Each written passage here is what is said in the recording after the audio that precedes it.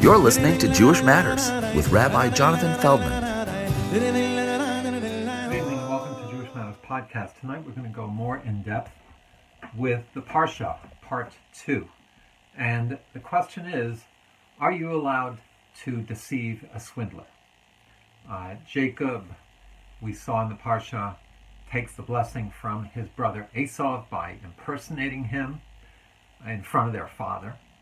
And the question is, are you allowed to use seemingly immoral means to get back what is rightfully yours from someone who's taken it from you or who will take it from you? So imagine you're at work, you work in sales, and there's a big account which you're trying to close. You got the lead, you've been cultivating them, and your coworker inadvertently forwards an email that shows you one of the other salespeople is trying to take this account from under you. He's negotiating with them as well. Can you go into the company's database and change the date when the deal is going to be finalized so that the person who's trying to steal it from you thinks that they have more time to close the deal and you're going to close it before them? So are you allowed to lie? Are you allowed to falsify that information in order to protect what is rightfully yours? On the face of it, the 9th commandment says, of the 10th commandment says, do not tell a lie. So it would seem that the Torah is absolute about this. However, the commentaries, the Oral Torah tells us that the 9th commandment is talking specifically about lying in a court of law, giving false testimony in a court which is usually under oath. And so the Talmud quotes a different verse, Midavar sheker tircha, distance yourself from falsehood, to apply in general situations. And the Talmud discusses this at length, and there are certain situations where you are allowed to lie. For instance, to make peace between two people, so that they shouldn't be fighting anymore. Famous story of Aaron, Moshe's brother, the high priest, who, when two people fought, would go to one and say, oh, really, he feels bad, but is too embarrassed to apologize. And then he goes to the other one and says, really, they feel bad and are too embarrassed to apologize. And the two come and they make up. That permits that sanction to be able to lie for the sake of peace has certain conditions to it. Another famous story, there's a wife who always would be contrary to her husband. So as he walked out to work, he would say, honey, could you make rice tonight? She would make lentils. He would ask for lentils, she would make rice. So one day tells the son, please tell mommy that I'd like rice tonight. The son knows what's going on. So he switches it and tells the mother, Daddy would like lentils. She makes the rice, which makes him happy, and the son thinks all is good. And the father realizes what the son's done, and he says, you tried to do a mitzvah, but you cannot do it again. In other words, he can't be habituated to lying. So, what do we do about Jacob lying, telling his father he is his brother Esau?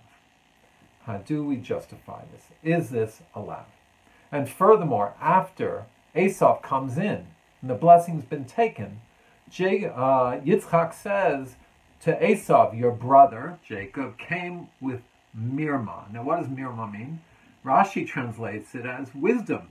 He came in a smart way because Jacob had bought the right of the firstborn. But the Ibn Ezra, another commentator, says it means deceit. So seemingly, according to some, Isaac the father has accused Jacob of being deceitful. Now, are you allowed to deceive a person who seemingly is a bad person? Esau did not deserve the birthright and the blessing. He sold the birthright, so Jacob is entitled to the blessing. But can he use subterfuge in order to get it? Do the ends justify the means? So the Talmud addresses this in a slightly different context. When Jacob, next week, will meet Rachel, his future wife-to-be, he tells her, he asked the local shepherds, who is she? They say, oh, she's the daughter of Lavan. So when he approaches Rachel, he says to her, I am the brother of your father, Lavan, and I'm the son of Rivka, your aunt. He doesn't say your aunt, but that's who Rivka was. So the Talmud asks, why does he say both things? If she knows he's the son of Rivka, why does he have to say he's the brother of Lavan? Now, he wasn't really the brother of Lavan. He was actually Lavan's second cousin once removed. They were cousins, basically.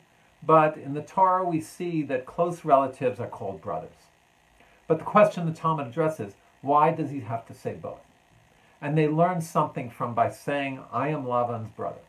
Rachel warns Jacob that her father might pull a switch on him, might deceive him. Why? Because she has an older sister, Leah. So Jacob says, according to the Talmud, I am Lavan's brother, to say I am his brother in deceit. In other words, I can be as deceitful as he is. Don't worry about me. I know how to handle myself with someone like your father, who's a trickster. And the Talmud says, can that be? She says to him, Rachel says, are you allowed to do this? Can the righteous engage in deceit? The Talmud asks. And they quote a verse from the book of Samuel that says, with an honest person act honestly, and with a corrupt person act with deceit. So seemingly this verse permits it. Now this verse talks about that God acts with deceit for people who are bad. But the Talmud takes this verse and applies it to interpersonal relations and justifies or explains why you're allowed to act that way towards a bad person. Now, unfortunately, Jacob does get tricked. Leah is swapped in the night of the wedding. But we see that in the next incident with Lavan, with his father-in-law, Jacob will actually outwit him. He makes a deal after 14 years of hard work that he can finally own some of the flock, and he makes a deal that any spotted sheep he gets to keep. So what does he do? He finds a way to breed the sheep so that the spotted flock increases, which is his, and the non-spotted ones are decreased. Not overtly, that act is not overtly cheating, but it's certainly not in the spirit of the agreement they made. But it's not overtly cheating. But now let's ask, can you overtly lie or cheat to someone who is a bad person, who's going to take something from you in order to protect yourself? And this is the question. So the Talmud has three cases we're going to cite. First one in Pesachim, the Mishnah on Passover. And the case was that a non-Jew was going to bring a offering in the temple which was forbidden for him to bring. So what does the rabbi do? He tells him that he should ask for the forbidden part, in other words, like the fat of the tail. Say to the person when you bring it, and I'd like this part of the animal. Now, the non-Jew is impersonating a Jew. He doesn't tell him he's not Jewish. But they're going to be alerted because he's asking to eat something that he's not allowed to, but he's not Jewish, he didn't know it. So you're allowed to use deception to make sure he doesn't carry through his evil plan, his wrong plan. Another case that the Talmud quotes, let's say you have tax collectors. And tax collectors were notorious for being cheats. They would charge people extra taxes and then pocket it themselves. So they were embezzlers. Are you allowed to lie to the tax collector to tell them you have less than you have because you know they're going to overcharge you? And the Talmud seems to say, even to the point of making a vow, you're allowed to deceive the illegal tax collectors. That is the second case.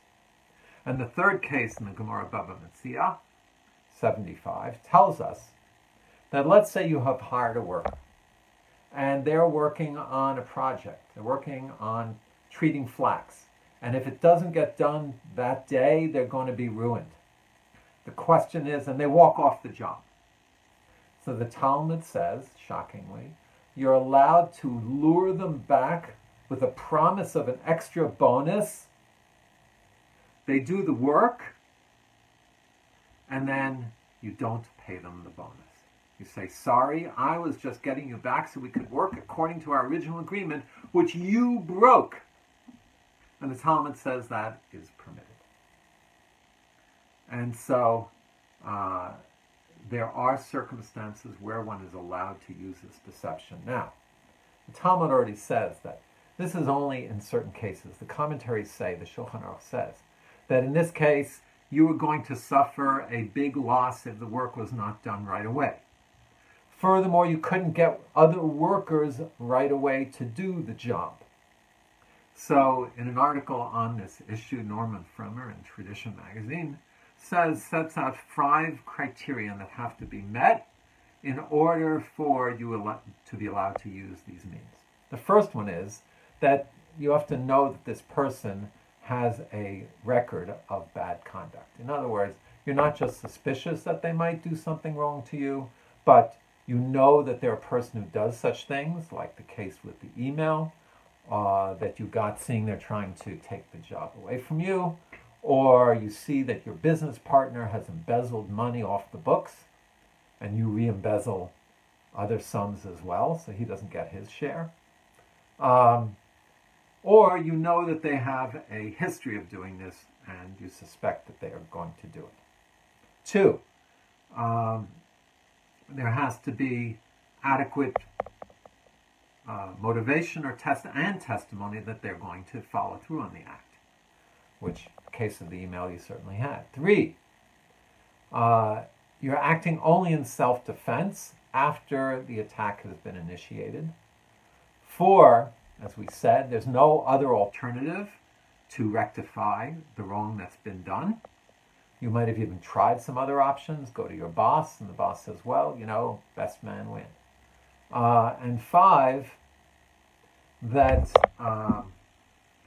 that which is at stake is important, right? You're not going to use subterfuge, use questionable means if the case isn't important just to prove your point. So those are the 5 criteria that have to be met, but if they are, the Talmud does seem to say that you're allowed to use subterfuge. Now, and even in the case of Jacob impersonating his brother, remember he tried to say to his father, I am, and then your firstborn is Esau. He tried to say the lie in a way which he could reformulate it as not such a bad lie.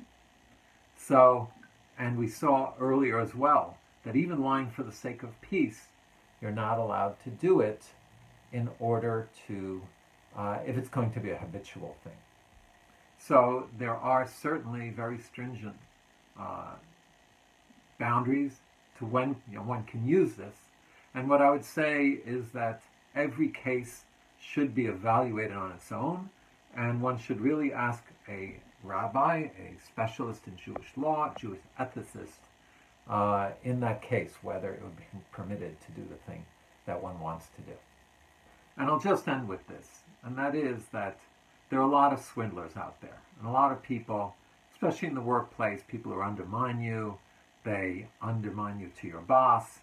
Someone once came to me who's a lawyer, and he said in the area of law he practices, when you start having a case against, and the opposition's lawyer will start bad-mouthing you in the lawyer community, hoping you'll back off and drop the case. So they start basically smirching your reputation and mudslinging. He said, what should I do? So I was a young rabbi at the time. I sent him to a rabbi who was older and wiser than I was. And the rabbi basically told him, he said, find another area of law to practice where you don't have to defend yourself in this way by using Lashon Hara back against the person. by defaming the person back to get them to back off. And this is a final discussion that the Talmud says. The Talmud asks, if you see a wicked person, should you try and take them on? Should you try righting the wrong that they've done? Especially if they are successful in what they're doing. And what if even people don't think they're wrong? People think that they look righteous, but really they are dishonest. So there's a debate. One person says, don't start it with such people. They're always going to be able to sink lower than you and use more crooked means and more dishonest means than you will ever want to sink to. So don't even start up with them. And the other rabbi says, no, you should stand up to them. It's wrong. You should stand up for what is right. So which is it? So the Talmud has two answers. It says, one opinion is that really it's talking about you should take on that person when your cause is a righteous cause. It's not just for your own self-benefit, but they're hurting another person, or it's an anti-Semite who is hurting the Jewish people.